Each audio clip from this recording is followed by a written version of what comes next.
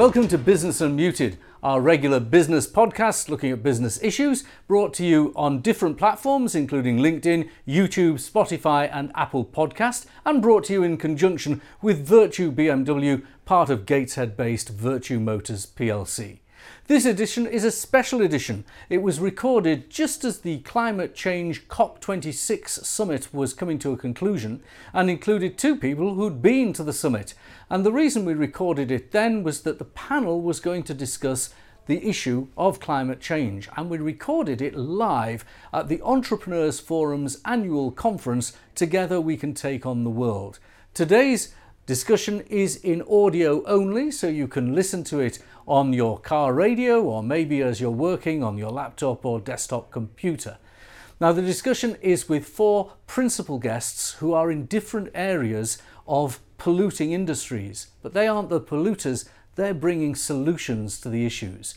The industries are power generation, transportation, also household pollution, which one of our guests is trying to tackle by looking at boilers and the latest in air source heat pumps, and also in the issue of waste management and construction. All of these industries pollute and create greenhouse gases, and we need to tackle them to tackle climate change.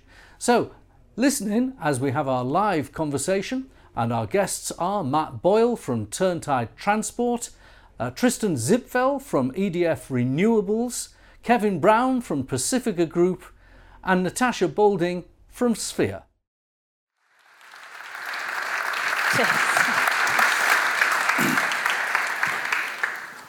Well, welcome to Business Unmuted, live from the Entrepreneurs Forum. We've got our guests here. Matt Boyle first up from Turntide Transport. Matt, you have just been, as has Natasha, to the COP26 conference. First of all, tell us what you were doing yesterday. It was Transport Day, wasn't it? Transport Day, yeah. So, amongst other things, I met and discussed with people like Hitachi Rail the challenge of electrifying trains which can't be powered from overhead lines.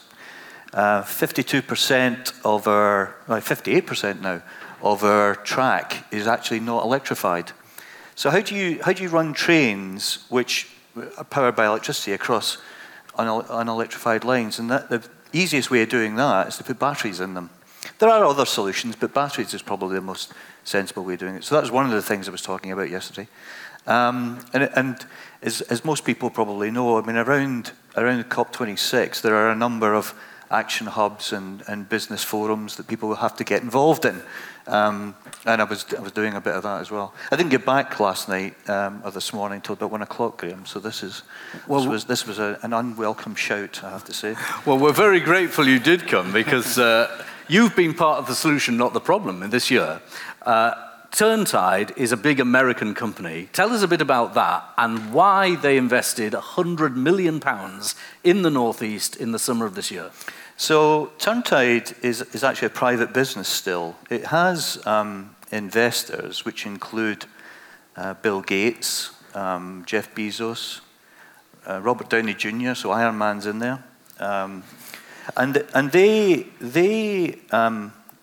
chairman, executive chairman and I go back quite a ways, but they are focused entirely on improving the efficiency of things like buildings, but also in the last year they've turned their focus to transport. And the chart you showed earlier on is the reason why. So in the region, most people who are in this room and know me, in this region there have been 3 or 4 businesses which have been focused solely on transport. Hyperdrive makes batteries for electric vehicles, and the Hitachi Rail, Hitachi Train will use those batteries. The Gateshead business that I used to run is focused in a number of sectors, but automotive is its primary focus at the moment. And Avid in Cramlington is focused on commercial vehicles and large commercial vehicles.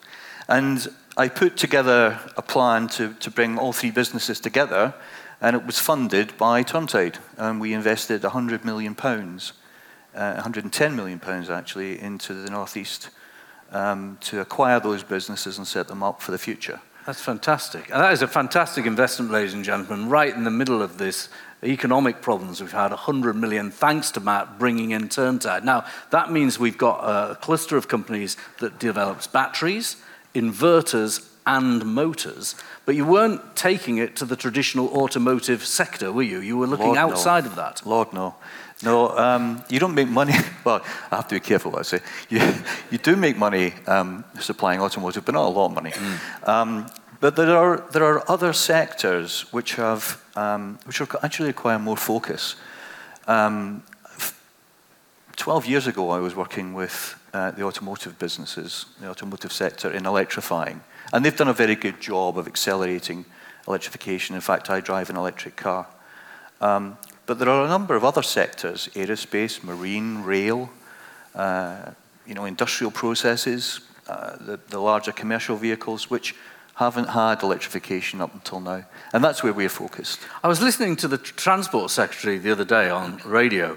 He was being challenged about air flights and how polluting they were, and he answered that the technology will provide less polluting aeroplanes. But then you look at the system, for instance, baggage handling, the actual vehicles that take your baggage from the terminal to the aeroplane, those are the kind of vehicles that could use your technology and electrify. Well, I should have gotten to Grant Shapps before that interview, because 20 years ago I was electrifying the Charlotte tow tractors and the Lindy tow tractors that run around Heathrow Airport.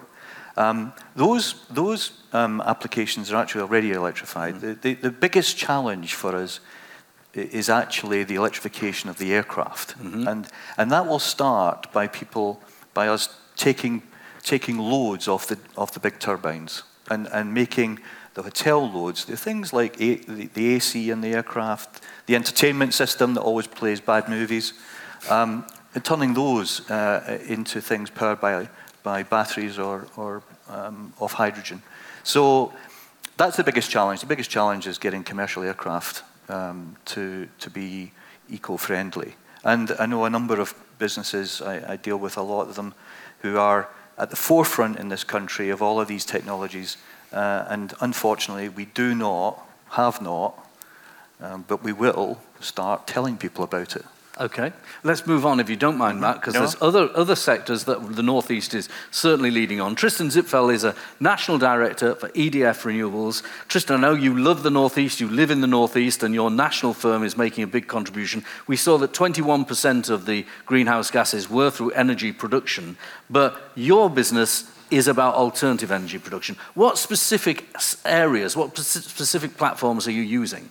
That's a great question, and I think we'll need a lot of different technologies, and I think it's easy to jump to conclusions to, for instance, the solution is solar, or the solution is wind. In reality, we'll need all of it, because the scale of the challenge is so wide and so deep that we'll need to leverage all these technologies. In fact, it's great news that we have these technologies that are already delivering and that have proved their ability to decarbonize electricity production very economically.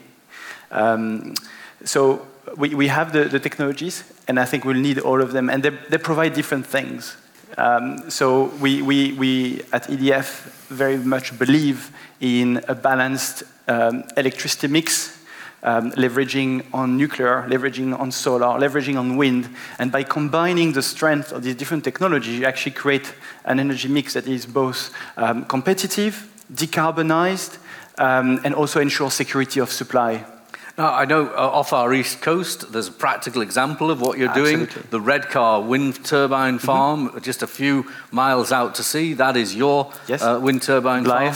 Give us an idea of the scale of that. How much electricity can be produced from those turbines? Well, to give an impression of the scale, it's not enough to look at what's happening today, because you need to look at what is needed to achieve net zero. And to achieve net zero, we need obviously to decarbonize our electricity production. And the government is aiming to do that in the mid-2030s. But electricity is only the first step in that journey. And in fact, to deliver net zero, you need to also decarbonize transport, you need to decarbonize heat, you need to decarbonize all these sectors that are at times very difficult to decarbonize.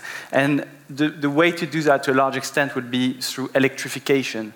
So not only will we need to decarbonize the way we produce electricity today, but we will need to do a lot more electricity. If you look at the government targets, they're not coming from me, they're coming from the Climate Change Committee.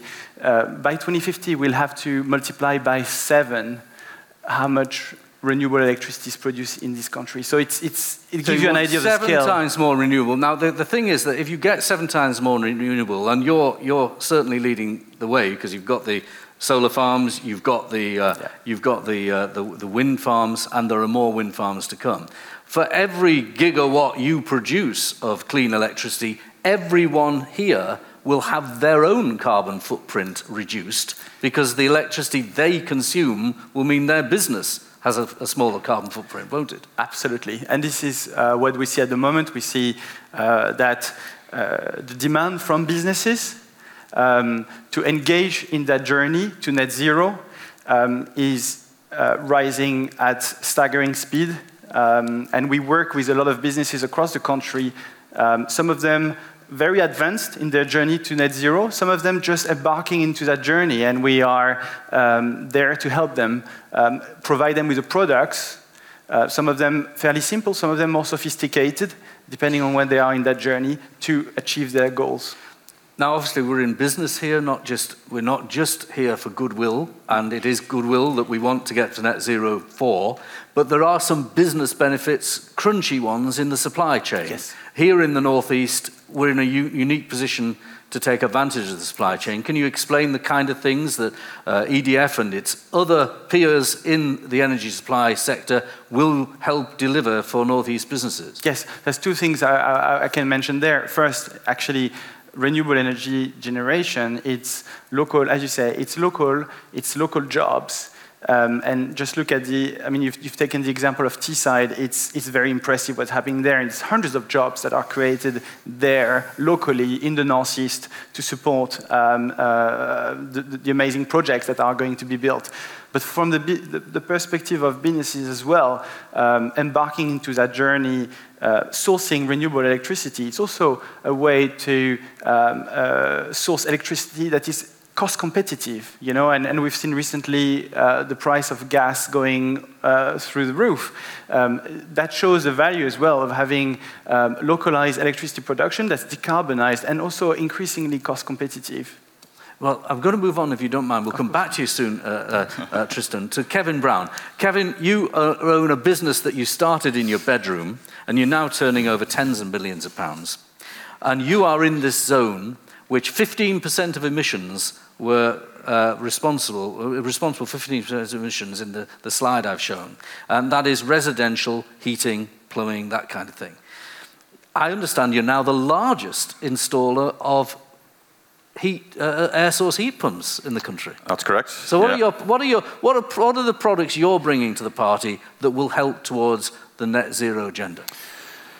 Yeah, so our business fundamentally is about getting appliances, back up and running. So we repair on a weekly basis about 8,000 appliances.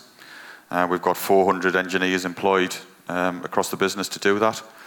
And that means, of course, appliances don't have to be built, and so the carbon footprint of them help. Yeah. So looking to the future, we won't be buying appliances as often as we have been doing. The thought of replacing your appliance because you replace your kitchen, I imagine in 15, 20 years' time when my 10-month-old little son grows up, if I go to him and say, I'm going to chuck this washing machine out and get a new one, he's going to be quite disgusted at me. So our focus is all about how do we keep those appliances going for as long as possible so that the waste from replacing those appliances is reduced. And then obviously, once that appliance comes to the end of its life, hopefully there's someone in the room who's going to pick that appliance up and reuse all the components. We work with Gap Recycling at Gateshead. So if we have any waste refrigeration products, 99% of those waste products now can be reused in manufacturing. That's fantastic. So our job is to keep these appliances going for as long as possible, and the manufacturers will, in the future, it'll be more like a subscription model. So we're working with underwriters and insurers now about building subscription-type warranties so that when the manufacturer's guarantee runs out, you will just pay to keep your appliances going like you pay for your Netflix. Doesn't sound too sexy today, yeah? But Netflix wasn't known really 5 years ago, yeah? So as the right to repair starts to play really heavily on our conscience, we will want, as human beings, we will want to make sure that we reduce our waste, and that'll be ingrained in us all in 5 or 10 years' time, if it's not already. And I know you've been very committed to this for years, but you've also moved into an area of heating. So you're doing lots of boilers and lots of alternatives to boilers. Let's talk about the investment you've made there. Yeah, so we've gone from installing circa 10 heat pumps, per month, a couple of years back. Now we're installing in excess of 200 a month heat pumps, and we're helping educate the customer as well, because this retrofit of heat pumps, it isn't just a case of what we used to do is take the old gas boiler out, put a new gas boiler in, show the customer how it works, and everything's the same. You have to think differently about your heat. It is a constant heat at a lower temperature, so there's a big education piece to be done, not just by us, by government, to hit this decarbonisation target. 29 million homes in the UK, there's probably 28 million of them running on gas. That's the size of the problem. And that's going to be solved by heat pumps and by hydrogen. Hydrogen's running up the rails, yeah. Heat pumps is here and now, but they'll both play a really big part in the decarbonisation of the UK. I'm going to come back to hydrogen in a minute. I want everyone's view on hydrogen, but let's turn to Natasha. Natasha, we've got some people from very big businesses. You're a startup business, but you're no less committed to helping our climate change agenda in this country. Can I ask Kevin, can you help Natasha to lift this up? And Natasha, while he's doing that, can you explain what this product is that you've devised? Right. Yeah, so How heavy is this, do we know? Heavy. I'll try and use the proper technique. So I'm from a startup based in County Durham called Sphera. And what we've done over the last couple of years is develop a carbon negative lightweight aggregate for concrete. So this is one example of where the aggregate could go. So concrete blockwork, the blocks that make up your houses or your offices, but we're looking to use it in other concrete applications as well. And the real driver for it was a lot of our waste is actually burnt for energy. And I was quite surprised at that. And it's one of the most polluting ways that we can actually generate energy. So what are the other options? You can reuse or you can recycle. And what we do at Sphera is concentrate on the reuse part. So we've identified a plastic waste stream that isn't recycled for various different reasons. And we can actually repurpose it and reuse it in a different industry. So we use this waste stream to add value to the concrete and construction industry by making an aggregate for concrete. Okay, so you've used your know-how, because your background is in chemistry, isn't it? Yes, Tell us about how you establish a business. The business is called Sphera, S-P-H-E-R-A, Sphera. Tell us about how you established the business with your colleagues. Yeah, so I don't think it was ever any of our plans to get into waste and construction. We're all scientists. We all met doing PhDs in chemistry in the Northeast. And we were naturally inquisitive and actually wanted to be in an environment where you could see your impact and be agile, decide what you want to do every day, and ensure that sustainability is woven into everything we do. So in 2019, we incorporated the business. We've gone through a couple of rounds of investment, and now we're looking to really establish our roots in the Northeast, triple the team, and just scale up. Fantastic. And you're going to be in County Durham. Let's hear about the actual efficacy of that product. That is a concrete block. When I picked it up, I thought it was an ordinary breeze block. What's the difference between that and an ordinary breeze block? Yeah, so I'm glad you thought that, because we initially designed the blocks to be identical to current Breeze blocks, because the construction industry has quite a reputation.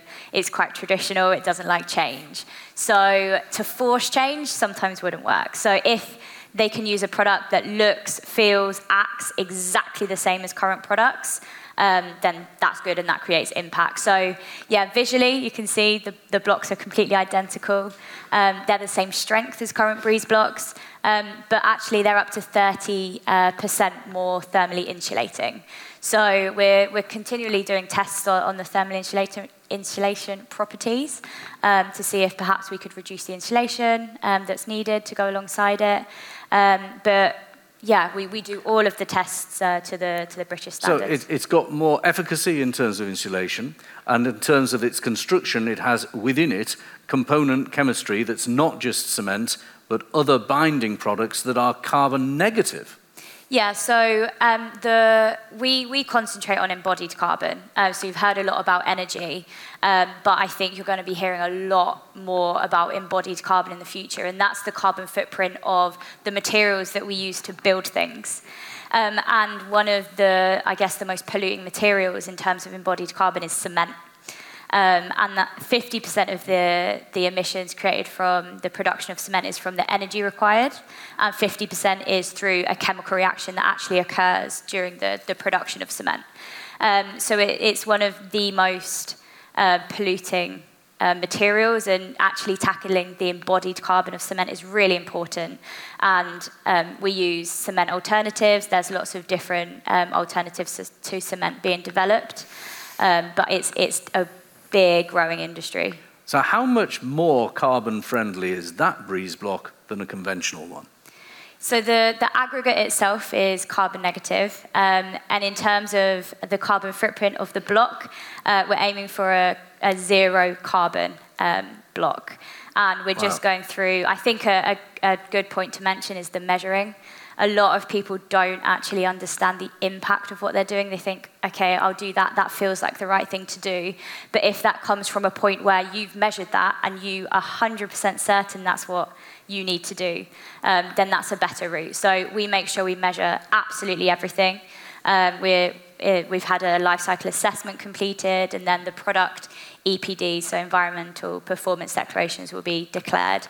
And I think a lot more products need that. And as consumers, we need to be more pushy to actually see EPDs and actually have a look at the environmental impact of what we're buying. Okay, well that is a fantastic, but give her a round of applause. She's in business. It's your first business. And it's a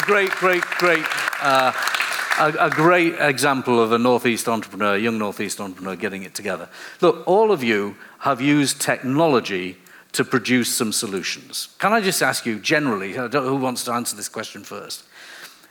Is the politicians that all talk about this issue and the activists that talk about this issue talk about punishment, they talk about taxes, they talk about restrictions. Have they got that wrong, or is incentive and technology the way forward? Views?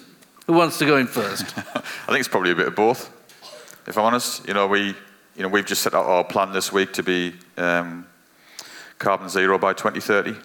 Now, my overwhelming biggest problem is transport. So I've got 400 plus engineers all driving around in diesel vans. Mm-hmm. So even though I've got 100 kilowatts of solar on the warehouse roof, all my electricity is now renewable electricity. We invest in fair share to make sure that the food waste doesn't go into landfill, it gets reused. We do all of these things, but nothing really touches the transport problem. So that's definitely our biggest challenge over the next, I've said 2030 now, so over the next nine years. And we've got the first full EVs coming into business this year. And after that trial, the infrastructure is so far behind. Yeah. So deployment of full EV across our fleet is impossible. How do we get the guy who lives in a tower block in London, to park his EV and charge it? Yeah. That's our problem. So I think there's got to be a carrot and a stick. Yeah. there's got to be a carrot, business to help business along, but there's also got to be a little bit of a stick to say, you've really got to take some ownership and some responsibility and, do this yourself almost.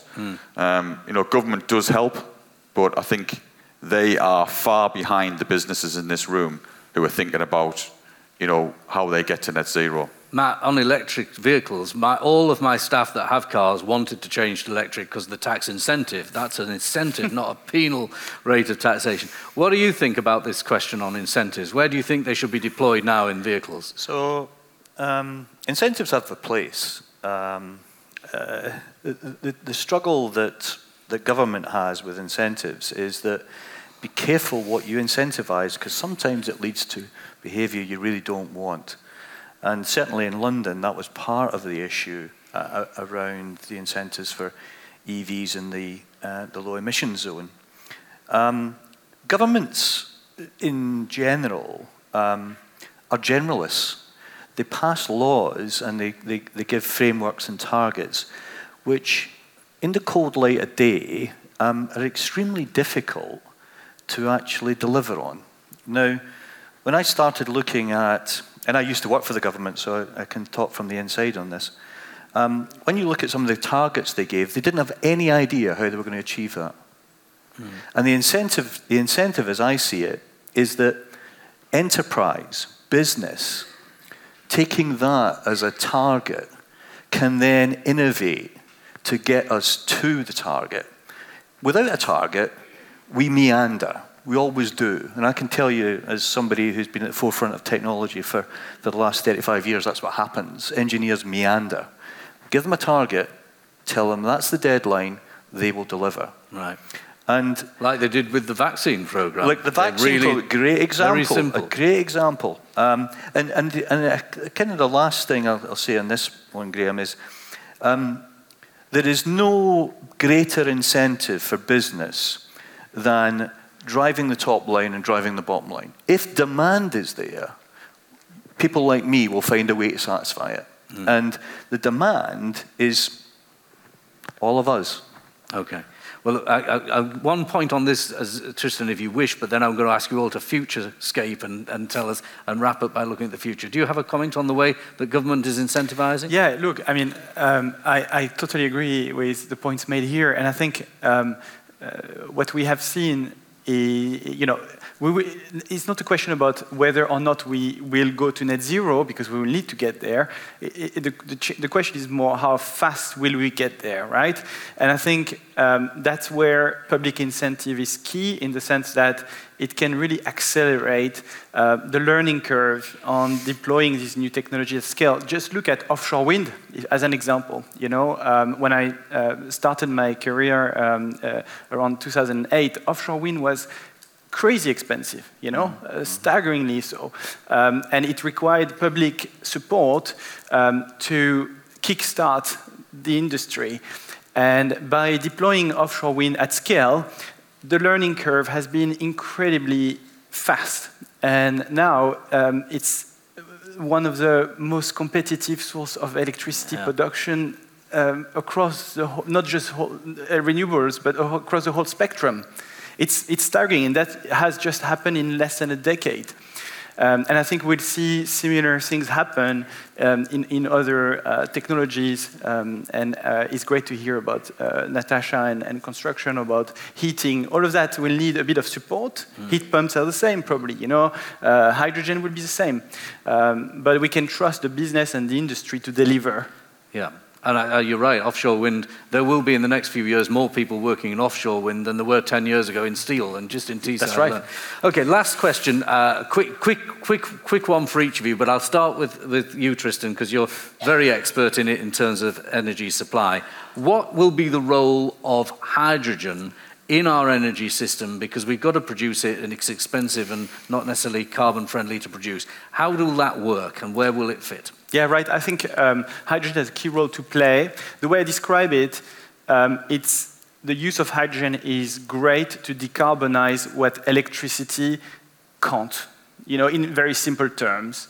There's a lot of things you can decarbonize through the use of electricity or electricity and batteries. In fact, EVs are a great example of that.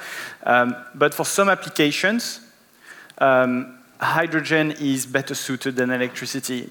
Let me take just 2 examples. Fertilizers production actually uses hydrogen as a direct input into their industrial process. Well, if you can replace that hydrogen with carbon-free green hydrogen, you decarbonize that sector. Same with steel production, another example. And mobility, large vehicles, you could imagine also hydrogen being a great application there. But can hydrogen be made in a carbon-neutral way?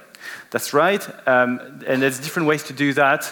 We talk about the different colors of hydrogen. You might have heard about blue hydrogen, green hydrogen, the different ways to achieve that. Currently, and probably we'll need all of those different colors of hydrogen, either by capturing the carbon that is emitted in the production of hydrogen, or by producing hydrogen directly from renewable electricity using electrolysis. Which is at EDF what we believe is the key solution there. Both of those things are now being actively done on Teesside, aren't there? There's the carbon capture and storage, which you might read about in the papers, where they're going to produce hydrogen and then put the carbon under the sea in old mines. And then there's the way you're doing it, where you might take the electricity from a wind farm and power the plant. Or a nuclear power plant. And they get green hydrogen. Kevin, where do you see hydrogen in the actual heating system of people's houses? Yeah, so I mean, hydrogen is already playing a big part in the decarbonisation. There's already a mix of 20% hydrogen starting to go into the main gas lines, and a lot of the new boilers coming out can work on hydrogen or natural gas without any modification. So the manufacturers are getting prepared, or are now prepared, for that. There's a big infrastructure problem. We've just spent the last, seems like, 40 years digging roads or putting new gas pipes in. Yeah, are they going to be good enough to hold the hydrogen? And there's a debate there, isn't there? Because quite a few engineers say they are good enough, and some civil servants say they aren't. Yeah. So there's that. So I think it will definitely play a part in decarbonisation of heat. I think the obvious choice at the moment are heat pumps. Heat pumps, like Matt said, revenue drives innovation. So as the revenue for heat pumps goes up, the manufacturers will start to drive the cost down. Okay. So a bit like solar. So I think that, and transport. So my problem is transport from a carbon angle. And I think who's going to win the race? Battery, hydrogen, or synthetic oils? And on that, because we're out of time, last word to Matt Boyle. Everybody's right. Hydrogen has a part to play in all of this. Depending on who you are, depending on which company and which strategy you're driving today, and quite literally you're driving today, hydrogen plays a part. And as Kevin's just said, it is a mixture of hydrogen, batteries, and biofuels. No one will solve all the problems, and therefore you need a combination of 2 or 3. Well, on that note, I'll say thank you to my panel. Thank you for looking at our Business Unmuted Live, and thank you for joining us.